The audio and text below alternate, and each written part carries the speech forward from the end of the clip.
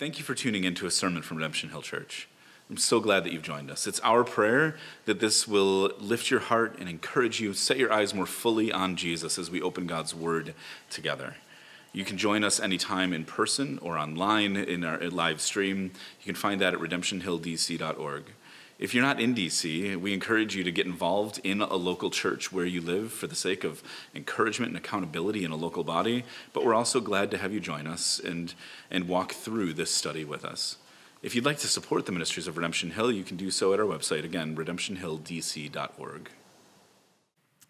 Father, thank you for the privilege of being together. Thank you for the chance to begin to have more of our church together physically, and we pray that would increase over the summer, that the numbers of the spread of this disease would drop, that you would bring healing and health and restoration, that you would help us to continue to be wise, but also to move forward and begin to embrace opportunity.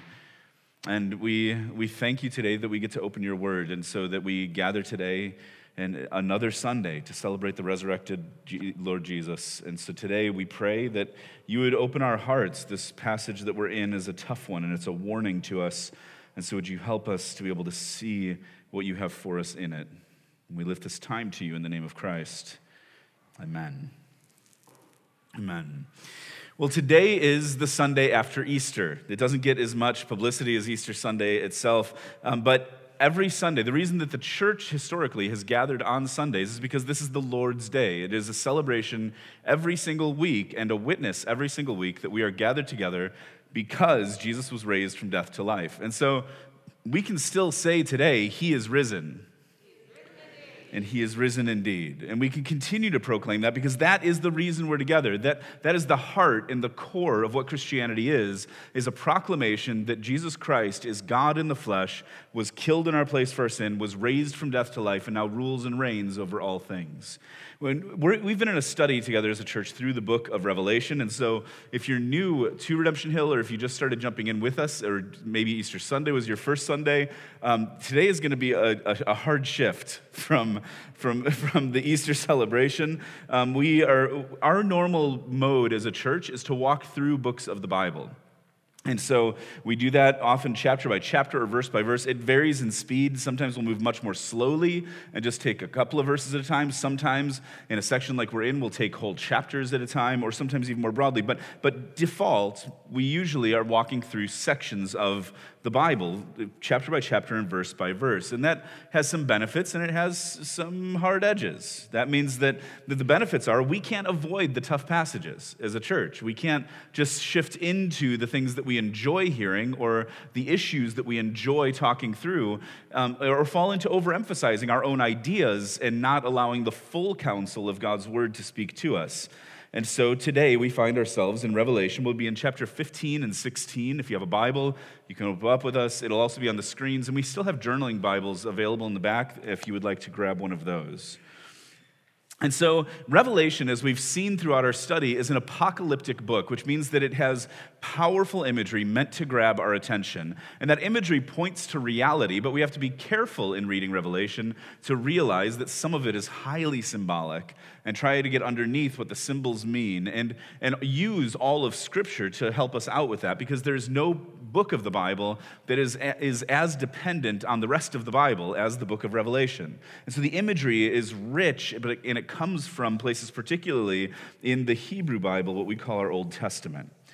And today, we've seen the Revelation, we've seen through the study that it gives us varying portraits of the end. And so it's not a linear book. And so there are four major visions in the book of Revelation. The first one, John was on the island of Patmos, and Jesus came to him in a vision and gave him 7 letters to the 7 churches. The second vision of Revelation began in chapter 4 and brings us into God's throne, where we see the Lamb, Christ himself, at the center of the throne. And that has continued, that second vision, up through today. It carries through chapter 16. And so today we come to the end of the second vision. The third vision of the 4 begins next week in chapter 17 and focuses on what happens in the end, the final judgment. And then in chapter 21, we see final salvation from there to the end. So that's where we're heading and where we're at in the book. To catch you up a little bit, Today's passage is the end of that second vision, and so it shows us the last in a series of portraits of the lead up to the end, these last days that we live in between the ascension of Jesus to the throne and his return to make all things new. And so remember, it started with a portrait of the throne, and then we had 7 seals of the scroll that were opened, and then 7 trumpets that were wake-up calls throughout history, which ever since I preached that sermon and mentioned the bugle call at the Marine Barracks at 8th and I hear it twice a day, every day, and I keep thinking about the 7 trumpets and the wake-up call and the warnings that we have had throughout history.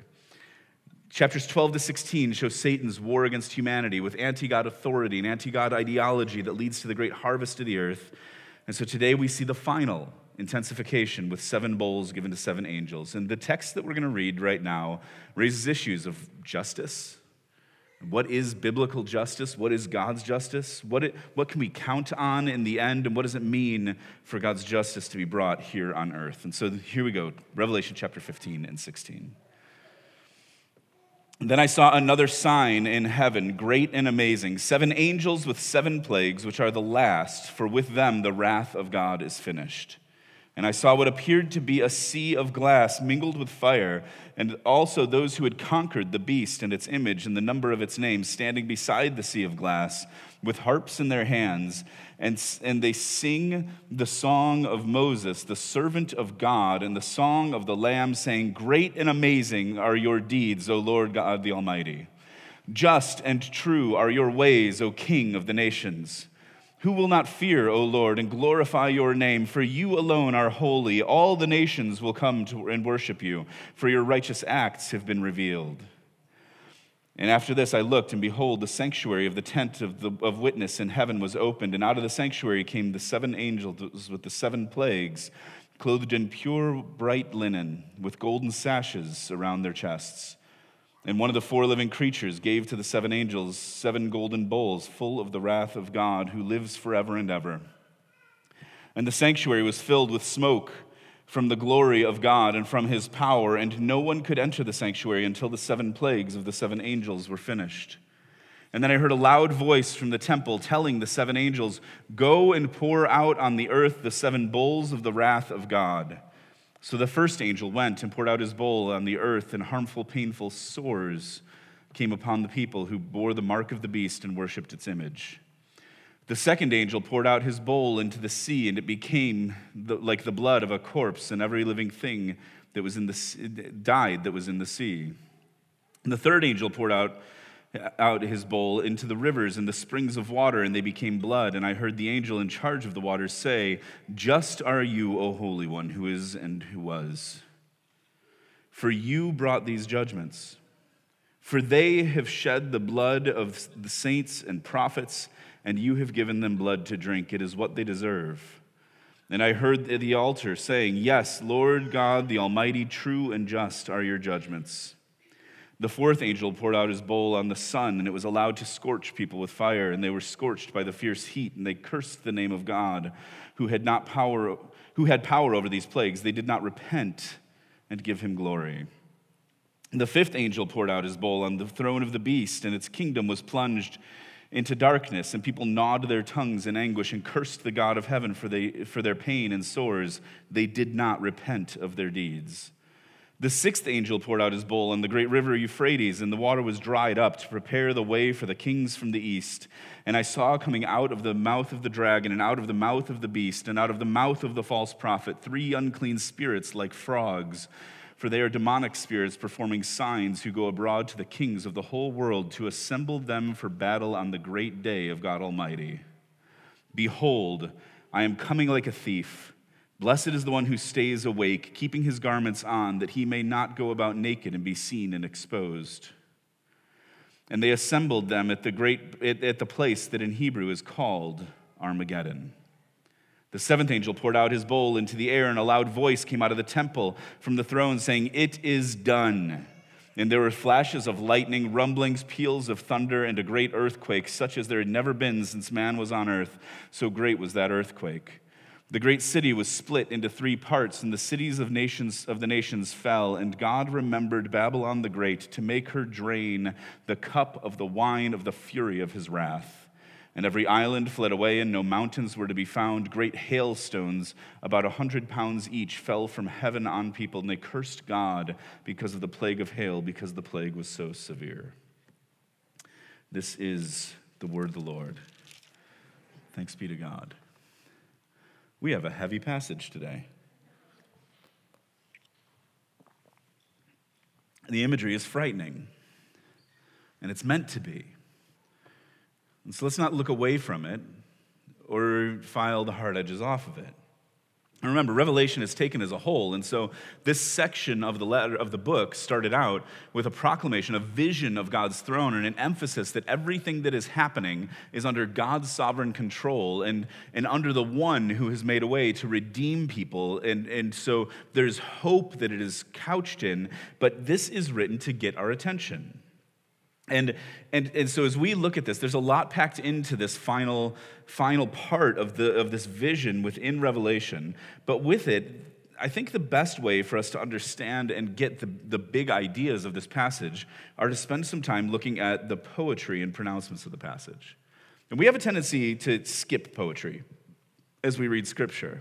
And so we'll do things like reading in Exodus, which there's tons of imagery from Exodus in this passage, that the parallels between the plagues that were brought on Egypt and the plagues brought in the end as water is turned to blood and the sun is darkened. And so there's great parallels there as God was showing himself powerful over the Egyptian cosmos and over Pharaoh, who had set himself up against God in order to deliver his people in salvation. And so now we have that expanded on a global cosmic scale as Satan is exposed as not powerful and the rule of Satan is overthrown. But even as we read past sections like Exodus, I think we'll have a tendency to read that and want to get to the good stuff in the story, right? And so maybe this isn't you. Maybe you really love the poetic sections, but I know that I have a tendency where I'll be like, okay, they were, the drama of the Israelites or the Hebrew people being caught at the shores of the sea and Pharaoh's army coming in from behind and God parting the sea so that they could go across and then unleashing the sea to destroy Pharaoh's armies. And I read all that and then it gets to the Song of Moses and I go, oh, what happens next? And what we miss is that often in the Bible, it's the poetic sections that are the most important because they give us insight into the hearts of the people and into who God is and his great work. And so even here, it's the poetic sections that help break down this passage for us. It's where the real insight is packed in. And we've seen this in Revelation. We could spend the entire sermon today trying to figure out what the frogs that come out of the mouth of the beast are. That's weird, right? Demonic frogs that come out of the mouth of the dragon and the Antichrist and the false prophet. I have no idea what that means. And there's all kinds of speculation, but I don't know that that's the most important part of this passage. I think there's imagery here that captures something for us. And so let's get to what's most important here. Today, as we look at chapters 15 and 16, I want to look at the issue of God's justice. And this is something that if you're tuned in to broader American Christian debates, there's all kinds of debates right now about the issue of justice and what is justice and how engaged in justice should Christians be. And we talk about social justice versus biblical justice and so there's all these debates over nuance, and I think that even in those debates, the real issues are lost and people talk past each other. We're going to see the issue of God's justice brought to bear today. So three aspects. First, or what three things that God's justice does. First, God's justice simultaneously saves and judges. I think this is another thing. When the passage ends, and we've seen this, remember that the seven seals ended as the seventh seal was opened. Do you remember what happened? There was an earthquake and rumblings of thunder and flashes of lightning. As the seventh trumpet was blown, there was an earthquake and the rumbling thunder and flashes of lightning. As the seventh bowl of wrath is poured out in chapter 16, there's a great earthquake, there's rumbling thunder, there's flashes of lightning. All of these are showing us a portrait of coming to the end of all things. But before we get to that, it begins in this section that as John says, then I saw another sign in heaven, great and amazing, 7 angels with 7 plagues, which are the last, for with them the wrath of God is finished. And then so that's the subtitle for these 2 chapters. And then he immediately goes into not just the judgment of God being poured out, but that God has saved his people. And so he has a vision of what appeared to be a sea of glass mingled with fire. And he calls on a song of Moses and a song of the Lamb. And so that's allusions to Exodus 15 after the crossing of the sea, that Moses had a song that the people sang together. It has allusions and roots in Deuteronomy 32, where it quotes more directly, when Moses had handed off leadership of the Hebrew people to Joshua, his successor. And so there was a song that they sang together. And here, that song is being brought back. And so it brings back God's work of saving his people and delivering them into the promised land. But now it's an even greater song, because it's not just the song of saving a people from slavery to Egypt and bringing them into a land for rest. It's a song of God saving people from every people and nation and tribe and tongue, and bringing all of them together, not just into a place, but into eternity in his presence for the ultimate rest. And so there's this explosion of praise that followed the sea crossing, and here in Revelation, with this thick imagery from Exodus, that we see this explosion of praise for God's salvation. And think about the sea story too here, because it talks about the sea of glass and fire, that throughout Scripture, from beginning to end, the sea is used as a symbol of chaos and evil. And so we see this at the very beginning, that in creation, the land was formless and void, and that the Spirit of God hovered over the waters of the deep and brought order from chaos, formed what was shapeless and filled what was empty. We see it in the sea crossing, that God held back the waters of the sea so that his people could pass safely on dry ground. And then once they were safely across, he let Pharaoh's armies enter in. And then what happened? He unleashed the chaos of his judgment, sinking Pharaoh's armies. And so Israel won the battle without ever having to lift a sword. And so here we see this as a portrait of the gospel, that what they are singing about is that God has held back his wrath from his people. He hasn't unleashed that on them, but that there are those who have not turned to Christ, who have not embraced the redemption through him, that will experience God's justice in the end. And we just saw this on Good Friday and Easter Sunday, that this is what the story of Good Friday is that what Christ did is he came and went to the cross to take the chaos of God's judgment that is rightly due to us, so that we can come safely into God's presence, that in his body being broken, the veil was torn, so that we can come directly to the throne of the Almighty. And so this is the gospel that is now captured for us, that in the end of all things, what do God's people do? Well, before we get to all the frightening images of judgment, realize that God's people are saying, "Great and amazing are your deeds, Lord God Almighty. Look at what you've done. Just and true are your ways, O King of the nations. Who won't fear, O Lord, and glorify your name? For you alone are holy. All the nations will come and worship you. Why? For your righteous acts have been revealed." This is a proclamation that God's holiness and justice are the reasons, they are the foundation for why we come to him in worship. Because he has saved us, and his deeds and his acts are great, and they are our only hope. And so God is worthy of our worship. And simultaneously, as God saves, the whole world is brought to judgment. Now, I think when we use that word biblically, and even as I've used it today and contrasted it with salvation, that we immediately think that judgment means that it can only be negative. But what judgment is, this is courtroom terminology to say that God will stand as judge, and every one of us will stand before him in the end. What the witness of Scripture shows us is that if we try to come before God and think that it's going to be like a balancing scale and we can do enough good things to outweigh our own rebellion against him, that we'll make it through in the end. And the witness of Scripture tells us that we can never pay the cost. But Christ has paid it for us. What we see in the book of Romans, we studied last year during the onset of the COVID pandemic as we walked through it. Romans has such a heavy emphasis on justification, that it's only in Christ. It's by faith alone, it's by God's grace alone, through faith alone, in Christ, that we are able to stand before God's judgment seat in Christ's righteousness, clothed and covered in his righteousness, not dependent on our own, because we will be crushed on our own.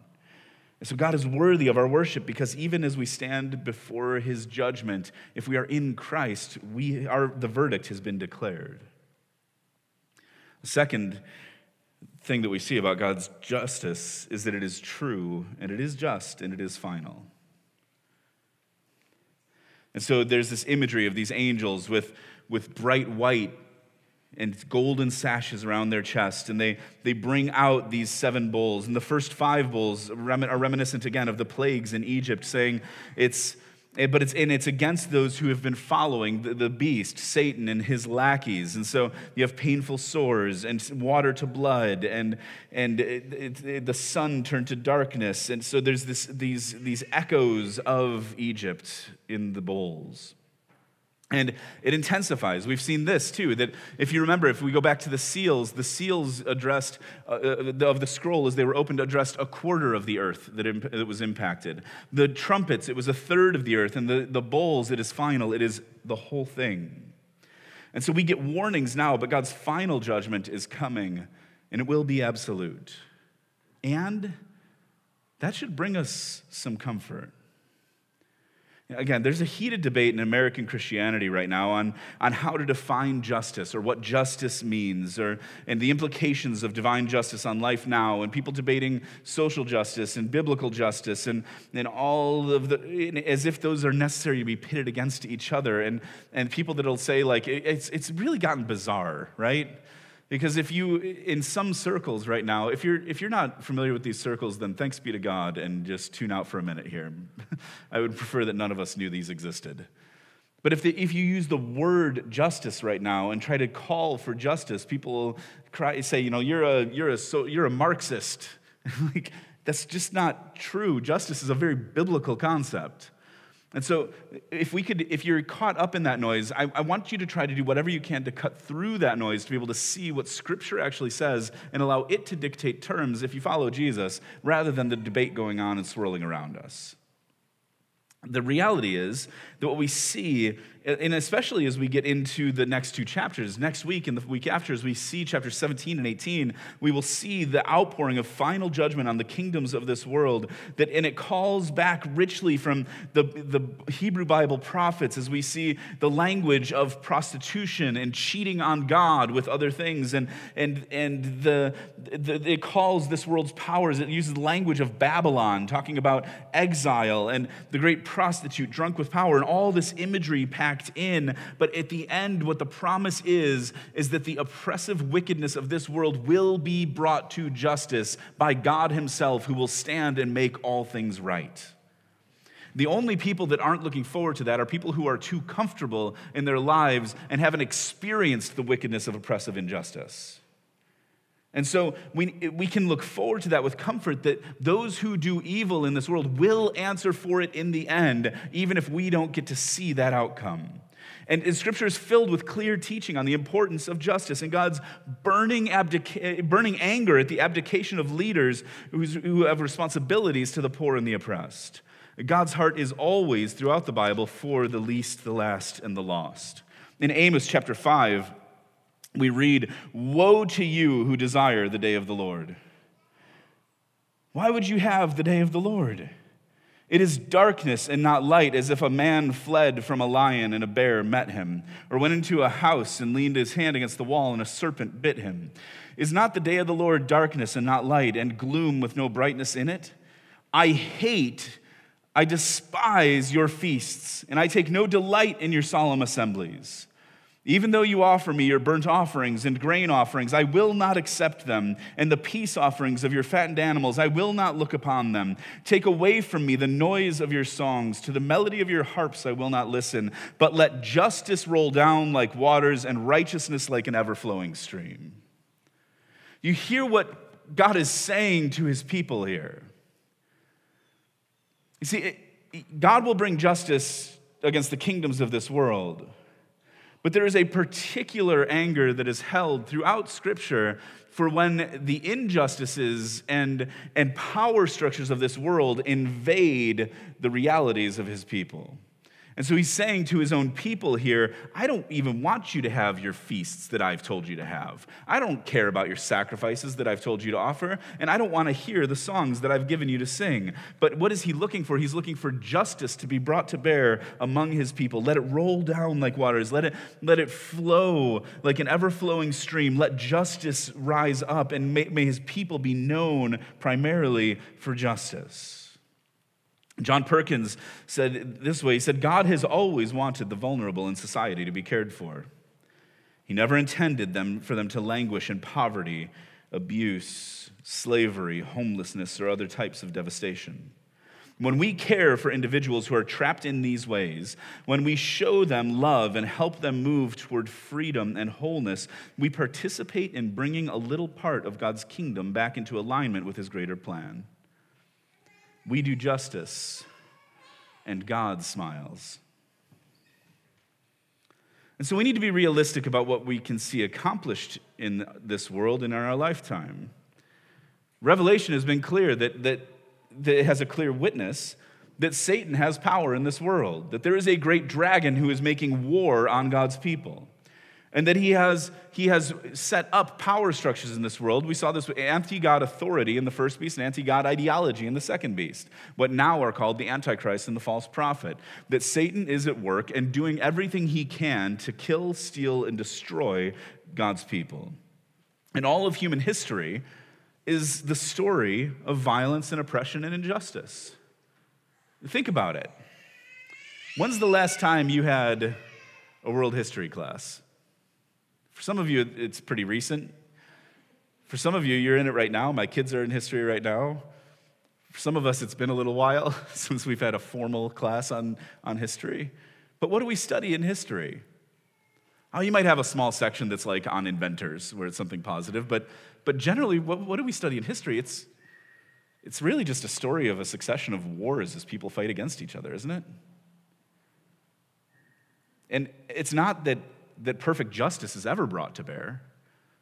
It's one oppressed people rising up and coming to power and then oppressing the people that had oppressed them.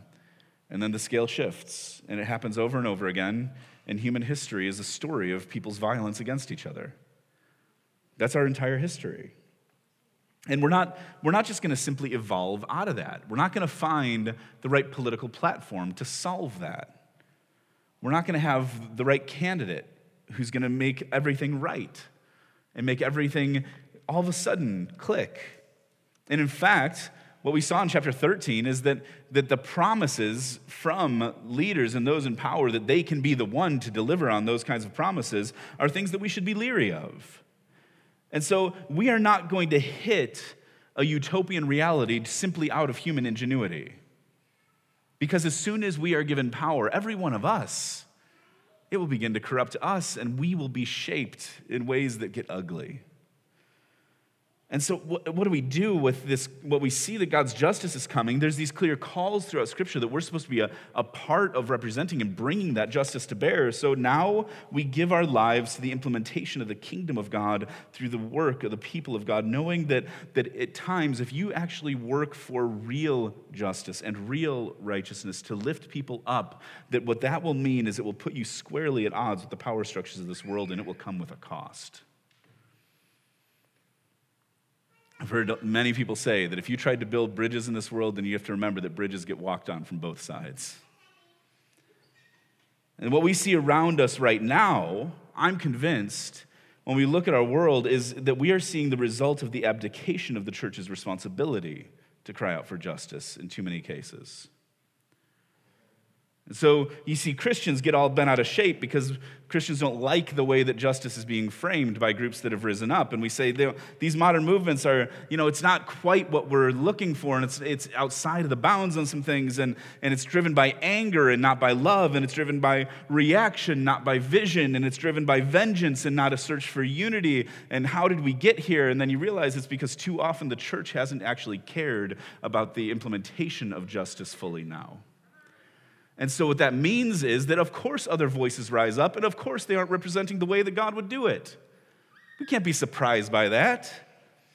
But we can sit on the sidelines and complain about it, or we could actually do something in our lives to begin to see a different story come to bear. So when the church yells about how when others are doing it wrong without doing anything to create a more compelling vision or recapture the opportunity to lead the way on issues of justice, and while openly discarding the need for justice, now we become nothing more than a banging gong or a clanging cymbal. God's justice is true, it is real and just, and it will be final. And what that means is that if we know that that is reality that's coming, it should give us an even greater freedom to be a part of crying out for and working toward and standing for justice now. Because the bowls, did you notice something? There's something in here that I want you to catch. The bowls of wrath are filled with the prayers of the saints. Filled with the prayers of the saints. So don't miss now, when we look at this second section in the beginning of chapter 16, what the angel cries out, the second section of poetry that we have in our passage today. Do you see what it says? Just are you, O Holy One, who is and who was. Why is God just? For you brought these judgments. Why? For they have shed the blood of saints and prophets, and you have given them blood to drink. It is what they deserve. Yes, Lord the Almighty, true and just are your judgments.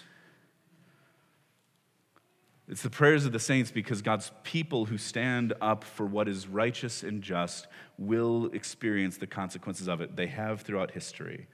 It's the blood of the saints and the prophets. Jesus talked about this with his parable of the wicked tenants in Luke chapter 20. Telling a story about a guy who owned a vineyard, and he sent 3 servants in a row to go and check in on the vineyard, and those who were renting the vineyard from him were angry about being checked on, and so they killed the servants. And then finally he sent his son to the vineyard to be able to check on it, and the son that he sent was beaten and he was killed. And Jesus was telling this story to say that even God's people throughout history have rejected his warnings and his servants. As he sends his servants, they are rejected, and the blood of his people is on the hands of this world, and he is right to punish those who will not fall down and worship their Creator. And so the proclamation of Revelation 15 and 16 is God's justice is coming on the injustice of this world, and all of it will be set straight. Do you know what that means? So this is why it should be a comfort to us. Before we get to why it's frightening and concerning for us, we first need to see the importance of this, because that means that the slaver and the man-stealer will be brought to justice. That means that the sex trafficker will be brought to justice in the end, even if they get away with it now. That the oppressor who puts heavy yokes on others will be brought to justice. The abuser, the murderer, the thief, that all will face God in the end. He will rightly judge, and righteousness will demand its price. And so it is right and good for us now to stand and sound the warning that all will face God in the end. And the painful reality is that even seeing the fullness of the wrath of God firsthand, did you hear the repetition in bowls 4 and 5 that people are being scorched with fire and they're crying out and cursing God's name rather than turning to him? They did not repent and give him glory. The 5th angel, everything's plunged into darkness. And what did they do? They cursed the God of heaven for their pain and sores. They did not repent of their deeds. And so so often we take our circumstances and hold God responsible and cry out against him for our circumstances rather than realizing that he's trying to get our attention so that we can actually turn and be healed. So we'll stand before God in the end, and the third reality of God's justice is that it will expose each of us in the end. And so this is where we get into the 6th and 7th bowls of wrath and demon frogs. And the people of this world assembling for battle on the great day of God Almighty. This 3rd section brings us to the end, and it introduces a word for us that's probably familiar to you, because we're brought to Armageddon.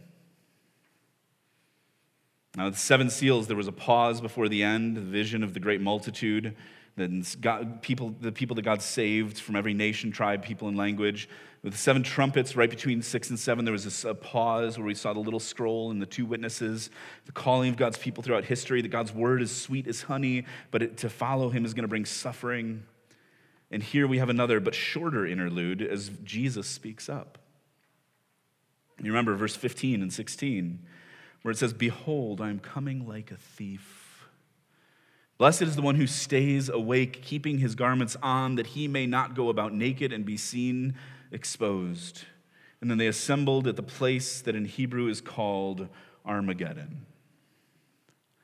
Armageddon is a well-known term, even if you have no background in the church and you've joined us today, which, my goodness, you jumped in for a doozy of a passage. The Revelation gets really beautiful. We're getting there. You just got to stick with us a few weeks, so please keep coming back. But Armageddon is probably a term that you've heard. It's usually a metaphor for something scary, or we'll talk about that like when something happens that's chaotic, and we'll say, "Oh my gosh, it was like Armageddon." Or there was a movie about it. Do you remember the movie about it? Because apparently, if an asteroid the size of Texas is going to hit the Earth, the only hope we have is Bruce Willis leading a team of oil drillers, and we will trust them with our ultimate fate.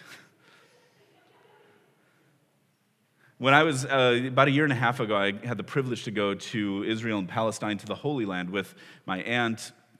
And we were driving from Jerusalem after spending some time in the old city in Jerusalem up toward Galilee. And just on the road, driving in a car, with Waze on and trying to get to where I was going, but on a highway. And I passed a sign that said Megiddo, which is the ruins of the city, and Armageddon is the mountain of Megiddo.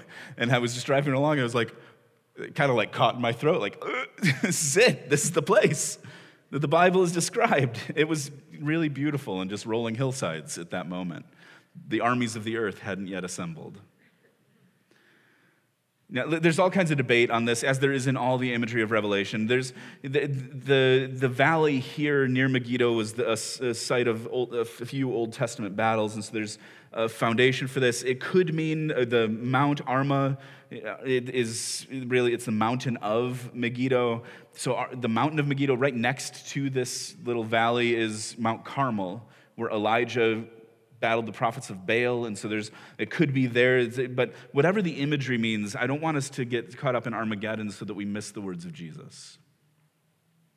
Do you see what he says? I want to read it for you again. "Behold, I am coming like a thief. Blessed is the one who stays awake, keeping his garments on, that he may not go about naked and be seen exposed." This is where it comes to bear for us. God's justice is coming. It simultaneously will save and be praiseworthy and bring his judgment rightly against the injustice of this world. It is true and it's just and it's final, and it will expose each one of us in the end. Jesus is going to come like a thief. It's not like we're going to know when it's coming. And so there's a call here, stay awake and stay dressed. This actually calls back imagery from the 7 letters that he called out to Sardis, wake up, stay awake, don't lose the deposit. And he called out to Laodicea, you think that you are so great because you're so wealthy, but you are naked and blind. Come to me that I can clothe you. And so there's imagery pulled back from earlier in the book here. But even this, it makes me think about the garden. Remember in the garden what happened with the man and the woman when they rebelled against God? Before that, in Genesis 2, we read, I think one of the most important verses in that whole storyline is that the man and his wife were naked and they felt no shame. They were stripped bare before each other, before God, and in his world. But when they rebelled against God, it brought shame and fear and scrambling. They hid themselves. They lied to God about it. And then they covered themselves up and thought that fig leaves could do it. God had to cover them with animal skins. And so there are these echoes here for us, again, from Sardis and Laodicea, that in the end, nothing we have done, nothing we have thought, nothing we have said, not a single moment that we have treated someone poorly, not a single moment that we have knowingly chosen to do what we believe to be wrong, everything will be exposed in the end, because remember, the opening vision of Jesus in Revelation is he is the one with eyes like fire who sees everything. And we will face him in the end. And so you might think you're covered up right now, when in reality, you are stripped naked on your own. We don't know when Jesus is returning. We don't know when the events of the end will be brought to their fullness. We don't know when God's perfect justice will be brought to bear on this earth. But what we do know is that God made a way through the chaos because of his righteous judgment, because it's the death of Jesus that saves us, so we can join in the song of those who stand at the edge of the sea earlier on in this chapter and cry out that God is righteous and great and amazing are his deeds. We do know that God is the right one to judge, and his justice is true and right and final. And we do know that we will be exposed in the end, but our hope cannot be based on what we have accumulated to try to cover ourselves in our shame, but instead that Christ has taken our shame so that when we have the promise that anyone who believes in him will never be put to shame. And so this is the wake-up call for us today. Like those in Sardis, as Jesus said to them, "Wake up, strengthen what remains and is about to die, for I have not found your works complete in the sight of God." Wake up. And for some of you, that's the wake-up call you need today. For others of you, maybe you need the call to Laodicea, where it says, "You say, I'm rich, I've prospered, I need nothing," not realizing you are wretched, pitiable, poor, blind, and naked. I counsel you to buy from me gold refined by fire, so that you may be rich, and white garments that you may clothe yourself, and the shame of your nakedness may not be seen, and anoint your eyes with salve so that you might see. Don't lose the fact that Revelation stands as a warning and as a hope-filled encouragement to us. That's why the book was written. That it stands to be able to show us that if we're in Christ, God's justice isn't frightening because we're covered in the blood of the Lamb. And so we join the Song of Moses and the redeemed, and we look forward to everything being made right, even our own hearts. And certainly we look forward to seeing evil and death and sin ended.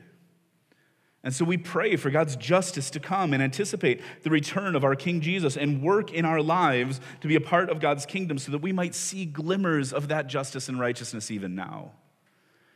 Our whole series title is Kingdom Come. And it's built off of the reality that this is the culmination of what we pray for in the way that Jesus taught us to pray. When he said to pray like this, "Father in heaven, holy is your name. Your kingdom come, your will be done on earth as it is in heaven.